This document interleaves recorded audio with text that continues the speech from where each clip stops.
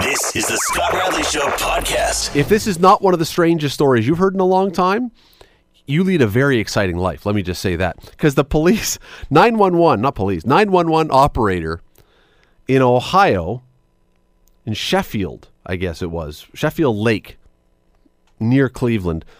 A 911 operator in Ohio a couple days ago was shocked when they got a call with this muffled voice on the other end of the line. Well, and this is what the person said. I have a boa constrictor stuck to my face.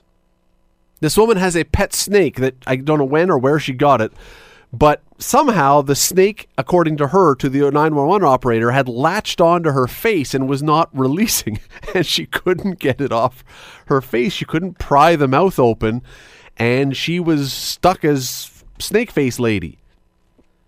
So the operator, by the way, the dispatcher, here's the line of the year. The dispatcher talking to the woman in the background can be heard saying, "I've never heard of this before." Really? You've never had a call before with a python or a boa, whatever the heck it was, stuck to some woman's face? That's a new one to you. Really? one hopes this is an uncommon experience. You know, maybe, I don't know what's going on in Sheffield Lake, but if this was happening regularly, this would be a horror movie. Yes, I think there were a series of films like this. I've never heard of this before. Well, as you say, I would hope not. Anyway, the woman's name was not released. She was keeping the boa as a pet. Okay, so it was her pet. She also had 9 pythons, by the way. So this woman is big into her snakes. Anyway, first responders get to her. They get to her house. She's lying in the driveway in a pool of blood. This thing has, when it says latched onto her face, it's like latched onto her face. This is not like a ha-ha funny. It's got some sort of like octopus tentacle sucking. Oh, no. This thing is like dug in. Now, she went to hospital, non-life-threatening injuries. But, Will, any guesses how they released the snake from her face? It's not a good way. Ooh. They had to chop off the snake's head while it was on her Whoa. face. Yep. That's this is a horror movie now. That's how you do it, I suppose. Jeez. There you go. Well, as I say, if that's not the oddest story or the strangest story you've heard today, if you've lived something weirder than that, yeah, that's the tops. If you've had an experience more unusual than that today, please call us right now. You will come on the air. If you can top that one, I find it hard to believe anyone can top having a boa constrictor latched onto their face and having to be released by having the snake's head chopped off. But anyway, hopefully your day was better than that. You're listening to The Scott Radley Show, weeknights from 7 to 9 on AM 900 CHML. There was a move today in the world of the Hamilton Tiger Cats. Everyone's talking about the Hamilton Tiger Cats. You know, this is the interesting thing about the Hamilton Tiger Cats, among other things. Not just them, other teams too. You want to get people talking about you. You want to get people interested in you. The secret seems to be horrible.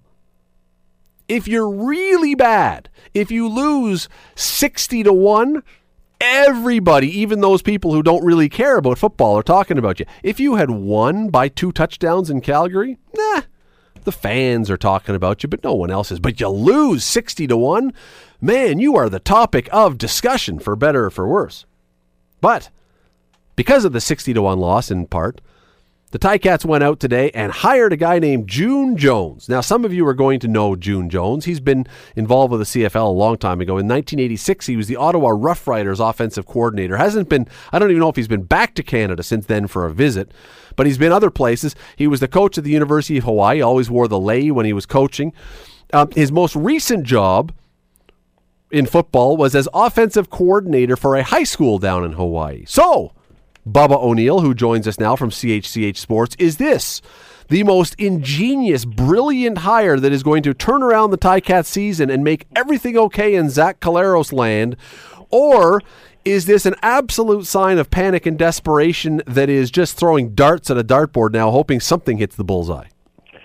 Well, I mean, had it been maybe some up-and-coming guy, I could have probably leaned closer to that there, Scott. But when you look at a guy with June Jones and his experience, and especially his experience with working with quarterbacks, I mean, Brett Favre, Jim Kelly, Jeff George, I mean, just to name a few. And he's made a lot of those quarterbacks good quarterbacks.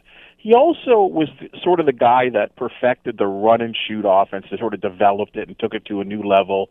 And I mean, and we saw, you know, a lot of quarterbacks.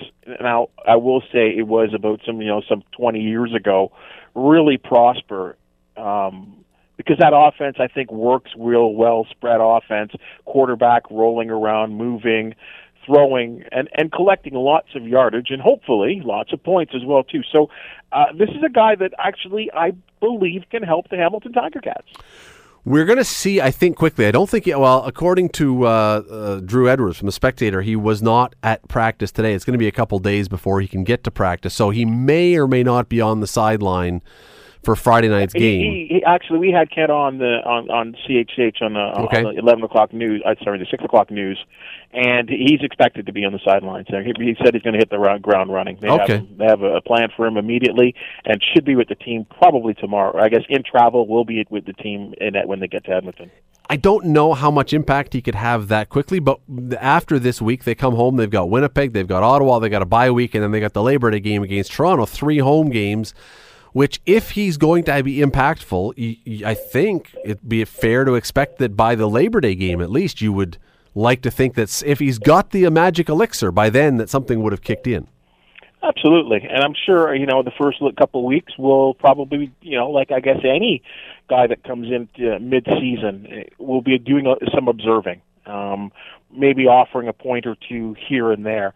But he's got to learn. He's got to probably reacclaim himself with the CFL game. I mean, football guys are football guys and no offense, but he's just going to have to reacclaim himself to the game because, as you mentioned earlier, he hasn't been in the Canadian game. I mean, he played with the Argonauts way back, I think, in the early '80s, and as you said, coach with the Ottawa Rough Riders. And I don't even know when's the last time any of us have said the word Ottawa Rough Riders, right? So 1982, by the way, was when he played. Yeah, so you're talking a long time ago, but the game has changed somewhat. But some of the basics of the game and the field dimensions and the passing and all that kind of stuff still exist. And the fact if he speaks quarterback language and offensive language, and that's really what the Cats are struggling with right now. I mean, definitely the Cats are struggling defensively, and they have a young secondary, and special teams allowed a punt return last week. But I think when you talk to anyone that's watching the Tiger Cats, it's like, what's wrong with Zach Collaros? What's wrong with that offense? And then we've heard, there was tension between Collaros and head coach Ken Austin. So maybe having that middle buffer guy and again, a guy to watch and observe and point out and guide in the right, give a little mentorship and guidance. Maybe that's what this quarterback needs right now. Maybe I'll extend it. That's what this team needs right now to be more successful. Well, let's put it this way. Not to be too sarcastic about this, but they can't be worse. Right? I mean, there's the only place 1 point, and it wasn't even the offense. So you're correct in saying that. The only place they can go from here is up. So when June Jones shows up, and assuming they don't lose by 59 points again on Friday night, because that would be somewhat startling if they did. Assuming that doesn't happen, you can look and go, look, June Jones has already made a positive impact on this team. Yeah, well. Now, if they lose by 60, we got to fire June Jones. He's bad luck. Please. Because, not to go. We don't look too much on that disaster last Saturday, but I guess a lot of the talk was, it's the second worst loss in franchise history. And I thought to myself, I guess it was 1952 or 56, and they lost to Montreal. I believe it was 84-14 or 86-14. But I would suggest that what we saw on last Saturday was the worst, because to me, two things here, Scott. At least that team back in the 50s scored 2 touchdowns. 100%. Might have allowed 86, but scored 2 touchdowns. It is nearly impossible. It is so difficult, and it happens rarely, but it is so tough to not, kick a couple field goals or 3 field goals, and maybe you had no touchdowns, but 1 rouge. And that rouge barely made it into the end zone. Like it crossed the goal line by about a foot and then bounced out. Now, they didn't even want to get that point. They wanted to pin Calgary deep, which actually suggests that rouge was a mistake. That was another mistake. They got a point by accident. They didn't want that point. They wanted the ball to bounce out at the 1-yard line. But you're absolutely right. The fact that the team back in whenever it was, the dawn of time, the Paleozoic era that lost that big score, the fact that happened, but they put up some points, I'm with you 100%. I think that there's no doubt that this was probably the worst, most complete loss in CFL history. And so one of two things. I had Rick Zamperin on here last week, and I actually asked him this question beforehand. I said, because Calgary we knew was a good team, and Hamilton was not playing as a good team. Is it better for Hamilton to go into Calgary, if they're going to lose, is it better for them to lose by a couple points in a real nail-biter, or is it better to get shellacked? Now, I did not think when I said shellacked they would be losing like that. But what do you think? Is this the kind of game that you look at as a player and you go, you know what, we're going to be so good this week in Edmonton because we were so humiliated and our pride was so beaten down that this is actually exactly what you needed? Or is this the other side? Is this that we have so little confidence now that we're not going to be able to rebound from this? No, they've got to play a good football game, Scott. I mean, and there could be nothing else short of that, quite honestly, because that was so bad, really, that we need to see a good showing, and a close game will lift the confidence of this club. I think that's the only way you can look at it. Because right now, I think the question is, look, guys, you embarrassed your team, you embarrassed yourselves to some extent. You're almost looking to ask about a character, I think, question right now. And if they play poorly, I mean, all kinds of questions open up. And as we've covered, you and I have been alongside, and I've been around and probably covered this team for 15 years, and we can go back and watch some real bad Hamilton Tiger Cat football teams in the past. Guys like Casey Printers running the team. The coach of the team they're about to play on Friday was in that position. Jason Moss was a quarterback of a bad Hamilton team. On a real bad team. I forget who's the quarterback from Hawaii. I forget. Timmy Chang. I was waiting for the announcement today that if June Jones is coming, Timmy Chang is right in his wake. We're going to go to Timmy Chang at quarterback. These were some really bad teams, and we never saw a loss that bad, Scott. Nope. With those teams, and those were really bad teams. So, these guys need to show some pride. And the sad thing, or the thing that scares me the most, is that if they don't play well, are we going to see more infight, or does the infighting start? Well, it already has. Yeah, well, and I'm saying, I'm not saying just so much, on the field there, but in the locker room, and that's what really concerns me. This game, I'm with this game. To me, it's not the must-win, because if they lose this game, it's not like they missed the playoffs. They could go 0-9 and still make the playoffs in the CFL East Conference. This game, to me, though, Bubba, is this game tells you everything about this team. This is the most insightful. This game will be the most insightful thing we're going to see. If they play great, it means, okay, our pride was damaged. We've got a better team than you've given us credit for. It was a one-off. We'll bounce back. If they get shelled again, it says they don't have the talent. They've given up on Kent Austin. They're not a prideful bunch. There's all kinds of things. But this game is all about a whole bunch of stuff. Yeah, I can't disagree with you, Scott. I mean, it really is that important, I think. And you've got to show, and I think they have to show to each other as teammates, and not embarrass themselves like that, because that was I don't know about you, but there were several times while watching that game last week that I'm like, is this for real? You know what that game reminded me of? You're a broadcaster. You're a good broadcaster. I know you know the reference I'm going to use. I hope the listeners know the reference I'm going to use. That was the broadcasting equivalent. That was the football equivalent to the guy from what was the university with Boom Goes the Dynamite. That was the football equivalent of that guy's sportscast. And if you don't know what I'm talking about, go to YouTube and just type in Boom Goes the Dynamite and watch the world's worst sportscast. That's what that was. All right, let me change topic for a second here. I want to ask you about something else in the few minutes we have left. Let me read you a few headlines here. The Vols were disrespected at the SEC Media Day. Crystal Palace flop Steve Mandana refusing to report for preseason training after being disrespected by Eagles. Patriots David Harris felt blindsided and disrespected by his release from the Jets. Florida running back Mark Thompson feels disrespected. Can't wait to beat the brakes off of Michigan. Usain Bolt displeased with Andre DeGrasse's disrespect. And the reason I bring all these up is because I'm going to a Jays game from yesterday. Jays are playing against Chicago. Marcus Stroman gets out a guy named Tim Anderson, and a thing breaks out. A skirmish because Tim Anderson doesn't like something. And after the game, he said, well, what was that all about? And he said, it was just the way he carried himself. I felt disrespected. Explain to me, in the world of sports, what the whole disrespect thing is and why athletes feel uniquely disrespected more than any other group in the history of society. Because at my work, if someone looks at me funny or someone says something that I somehow misconstrue, I can't start a brawl because I felt disrespected by my desk mate or the person who sits across me. Why are athletes so apparently thin-skinned that anything is a sign of disrespect? Well, let's be honest, and I've said this many times. I've tried to explain this to different people across our world of sports, is that in the world of sports, athletes are different people. And you're right, a little cut eye, a wrong look. What do you say? You say something to me? They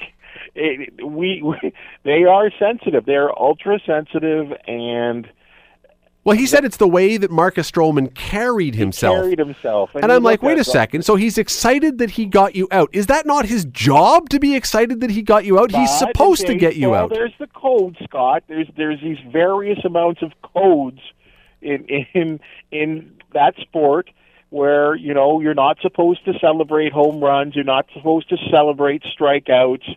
It's almost like they want to bring golf into it, that whole gentleman stuff into it. You and I have discussed this off the radio before, where it's like, why can't you celebrate? And I'll continue to ask that question, but the old school guys and the old school fans and even old school players will say, no, you can't do that. You can't do this. You can't do that. And again, the guy cut him a look. And I will say this, and this is maybe not fair to say, but in past histories, there is maybe something about Marcus Stroman that sometimes gets umpires and opposing players a little overly fired up. Okay, I agree with you that he has managed to get other people fired up. I'm not entirely sure why, and maybe if we didn't live in the Toronto area and see the Jays all the time, maybe it would be clear. I mean, look, Jose Bautista is another example. Everybody in the world of baseball apparently hates Jose Bautista. Because of things he does, and not just because of the bat flip, because of staring at the umpires and blah, blah, blah, blah.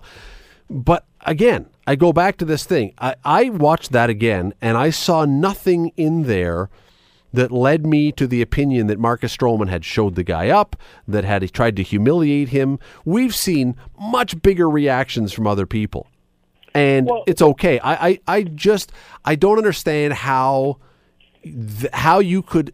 To me, guys are looking to be disrespected. If you're picking that stuff up, it's because you're out there looking for it. Well, I guess there might have been some issue about the way. Stroman has these two deliveries at this point of his career right now, and one is sort of a little bit more of a delayed leg kick. Yep. And I know the umpires aren't quite sure about it, and players were calling timeout in the midst of this slow leg kick, and Stroman was getting upset. Well, I'm delivering. I'm going to the home plate, and again. We see Roberto Osuna, he actually does the same thing as well, too. Sometimes it's just a straight wind-up and pitch, and then the other ones, there's this delayed thing, and I guess some players don't like it and think that he's maybe cheating. Well, Yu Darvish does it all the time. I've never seen anyone get upset with Yu Darvish. I mean, again, it's as long as you're within the rules, and that is just a way to change the hitter's timing. The pitcher's job is to get the batter out. Absolutely. And if you're performing within the rules and you do something that is legal and the batter doesn't like it, but he gets you out, if I'm the batter, I don't have a right to be feeling disrespected. He wasn't disrespecting me unless you're considering not allowing me to build my batting average disrespectful. What, he's supposed to go up there and throw you a fastball right down the middle because that's how he respects you? Hey, man, I respect you. Here's a meatball. But you can't look at me that way, Scott. I don't like the way you're treating me. I don't like you throwing me sliders. That's disrespectful. Your cut fastball is disrespectful to me. You can strike me out, but you can't look at me after, And now, I will still say this. I'll still maintain this, that, unfortunately, Stroman does have a bit of a reputation. And, again, I'm not quite sure if the cameras, maybe something we didn't see, that he sort of mentioned, maybe he said underneath his breath.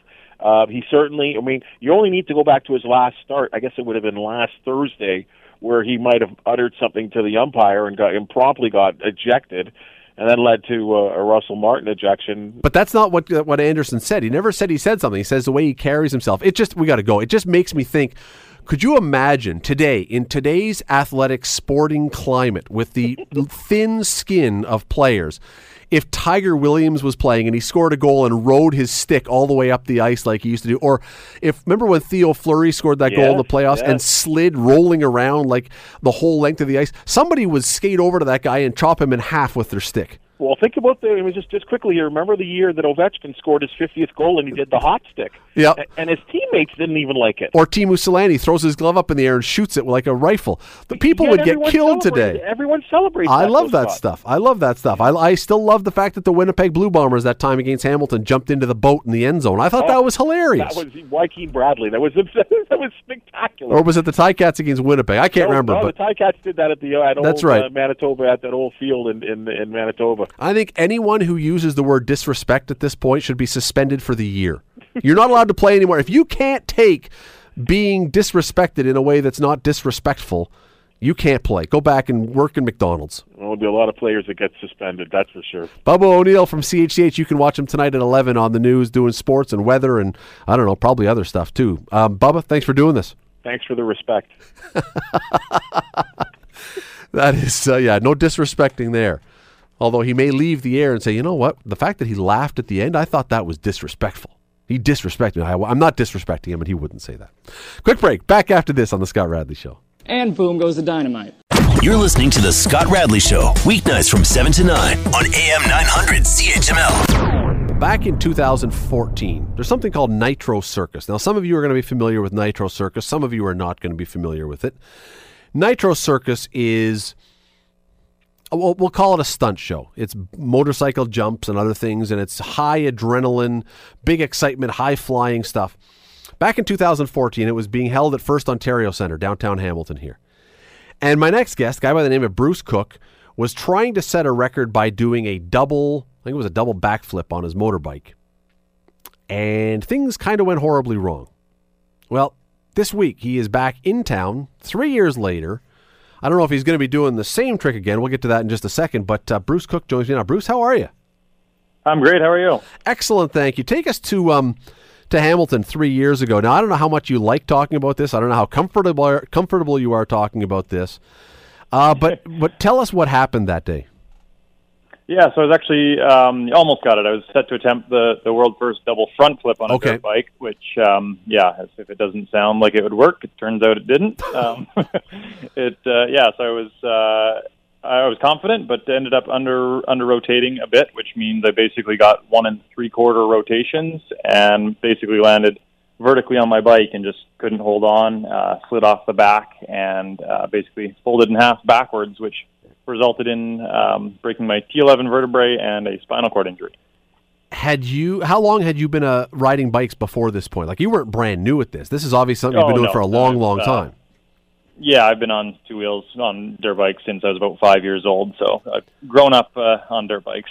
And where did the idea for this particular trick come from? Had this been something you've been thinking about for a long time, or was this something someone backstage said, hey, you should try, Bruce, try this thing? Yeah, no, it's something we were thinking about and took months and months of practice into the foam pit and trying to perfect it with the different ramps and everything. And it came from just the goal of constant progression and just always pushing the sport and everything. And that was kind of next up on the list. So, anyways, there was months of practice going into it. And so obviously the fact that you had felt that this was a time when it was okay to do it, you had basically, in your mind, perfected it with the foam pits. It was safe now to bring it out to try it in a real-life circumstance.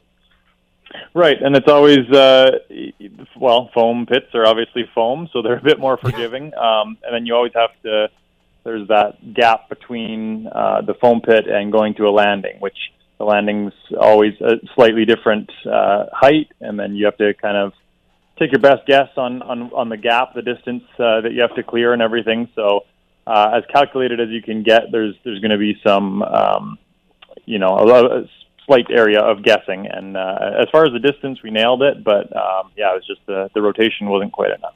Did you know when you were in the air that you were in trouble, or was it only when you landed that you realized that this had gone wrong?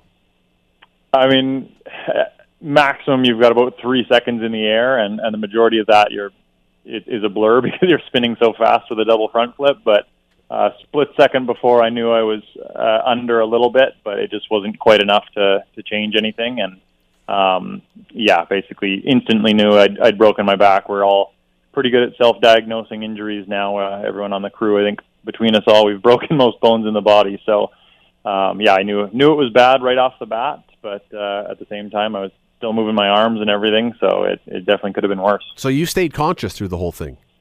Oh, yeah. So I'm not sure if that was a good thing or a bad thing, but I was fully there.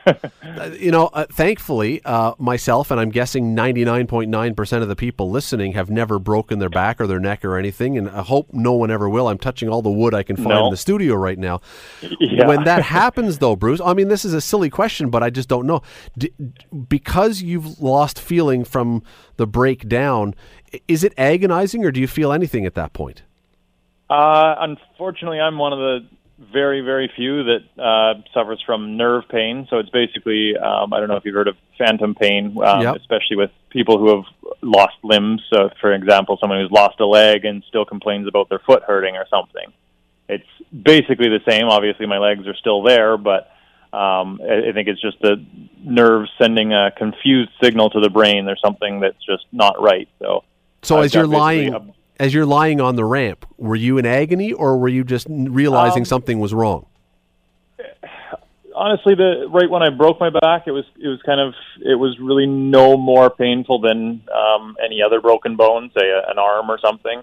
But just obviously a lot more scary being the back and not feeling my legs. It's instant. You don't feel anything, and it's kind of a burning sensation. And so it was just more scary than anything, but like I said, it was just kind of instantly grateful for that it wasn't my neck, A, and B, we've lost a few friends in the sport, so it wasn't that bad. So, Do you recall, I don't know if you would have noticed, but did you have any recollection or realization of what the crowd was doing at this point? I imagine it was completely silent in there with just people shocked, but did that register with you? Yeah, for sure. It was silent. I mean, none of us like to crash. I mean, it's bad for ourselves, but then it's not a good thing for show, and you just don't like crowds to see serious accidents. So, as much as you think about that, you're thinking about the crowd, and then my parents and best friend were in the crowd too. So I was thinking about that wasn't exactly what I wanted them to see. So it was, a lot of things.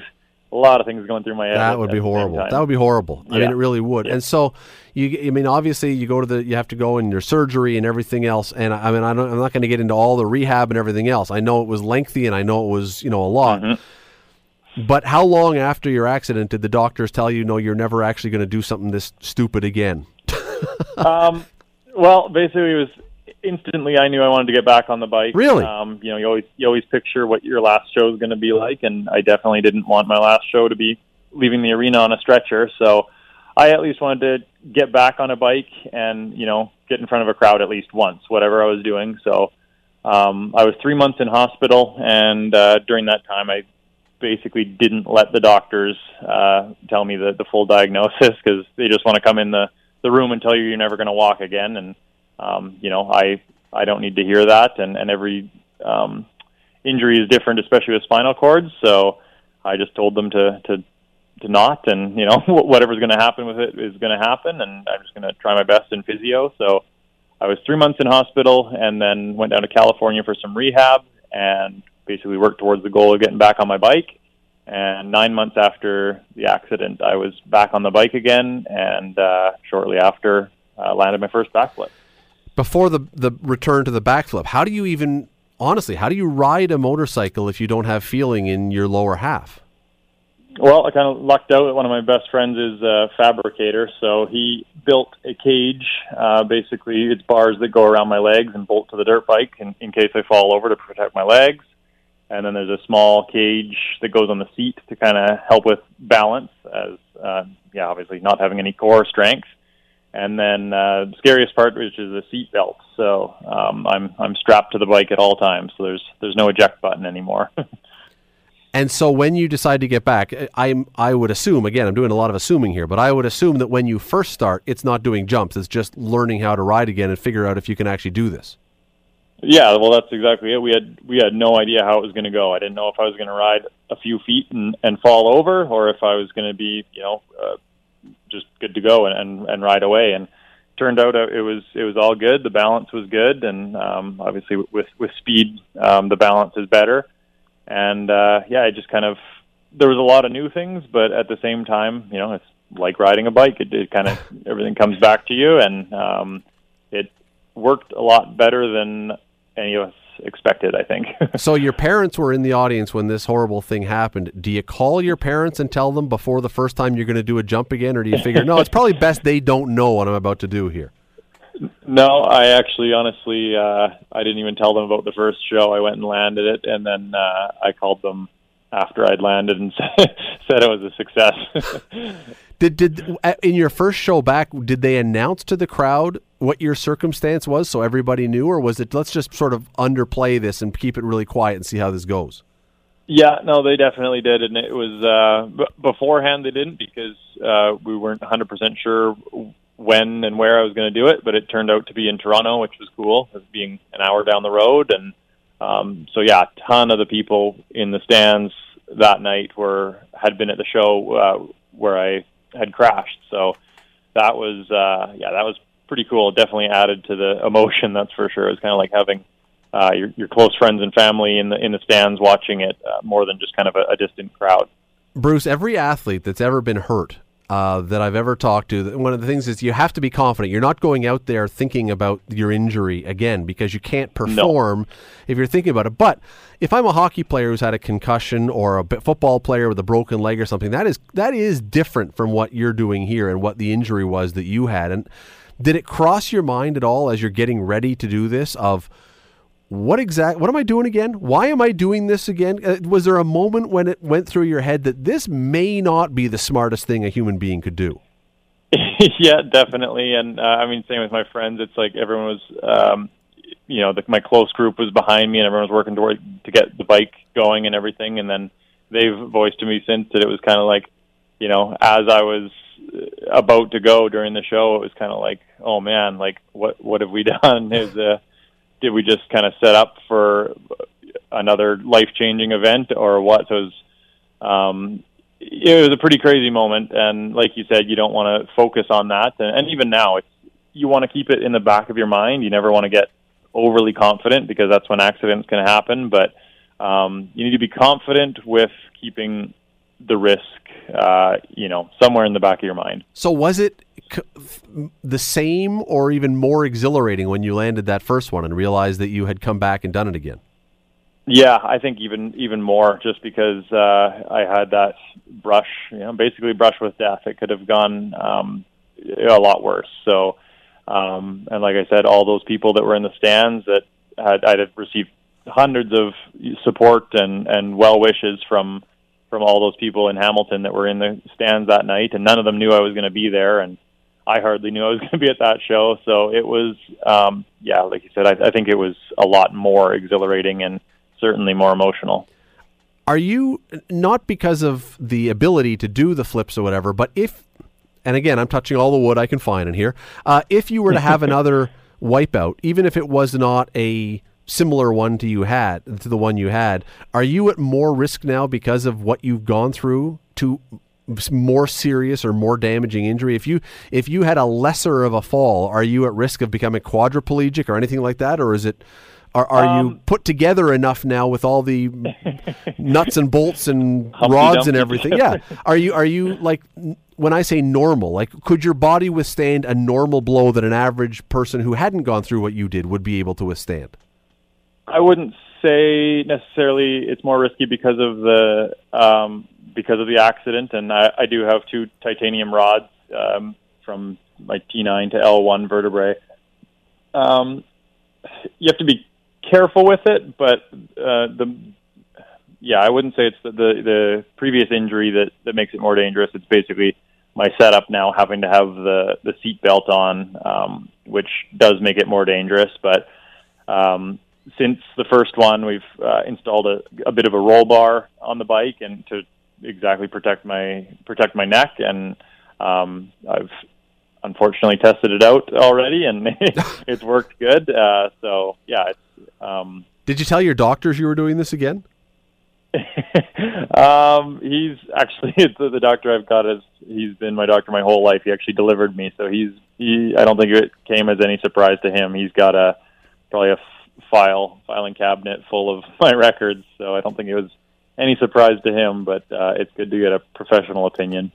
But Bruce, the thing that a lot of people, I'm sure, would listen to this and say, listen, you escaped with not just the ability to use your arms and still be able to do all these things, but you escaped and you're alive and you're obviously intelligent and clear-headed and all these things. Like, you got away with one. And I'm sure there are people listening saying, why in the world would you do it again and take the risk that you could lose everything? What do you say to those? Because you know as well as I do, I'm sure people have actually said this to you or said it behind your back. I'm not sure. Yeah. That you had the lucky break of all lucky breaks, and you are pushing your luck. You must have a death wish or not respect your body or not respect the doctors. What do you say to these people? I mean, I'm sure a lot of those people have never experienced the level of passion as I have for motorcycles, and that being one thing. And then I really only plan to kind of do the one show back in front of a crowd again for myself, just to kind of, come full circle and complete that. Like I said, not go out on a stretcher. But since that first show, just the feedback I've gotten from literally all over the world these days with social media, of people just kind of being inspired and motivated to maybe try a little harder or push on when times get tough. And a lot of people with disability or diseases or whatever it is, just saying since they saw the show, it's motivated them to push a little harder and try a little harder. So I just kind of look at it as if one person has to go through something bad to, maybe light a fire under a few hundred people or whatever the number is, then it might just make this whole thing worth it. You will be at Tim Hortons Field with Nitro Circus Friday evening. What will you be doing there? Same the backflip, the one you were doing. You're not doing the double front flip again. Definitely not. No, I've hung that one up. So yeah, I've brought my modified bike, and it'll be my first time back in Hamilton since that crash 3.5 years ago. And I'm set to make it a good show this time. It is a remarkable story. I'm glad. I mean, obviously, we're thrilled that you're able to do this again. Hamilton, of course. Tim Hortons Field. I'm looking at the lineup here. Tim Hortons Field Friday. Go to nitrocircus.com if you want to buy tickets. I'm sure some tickets are still available. You can go and watch Bruce come back, especially if you were at that first show. And you can stomach the tension of having seen that, watching it again. He will be performing Friday night. Bruce, really appreciate you doing this. Thanks so much. Yeah, thanks so much for having me. Good luck on Friday. Do you say good luck? Is it still good luck? Is that okay? I'll take that. All right. Good. Never know what you're supposed to say, but yeah, good luck on Friday. Listen, Bruce Cook from Nitro Circus. That is that is remarkable. I know there are people who are saying that's insane, and that's okay.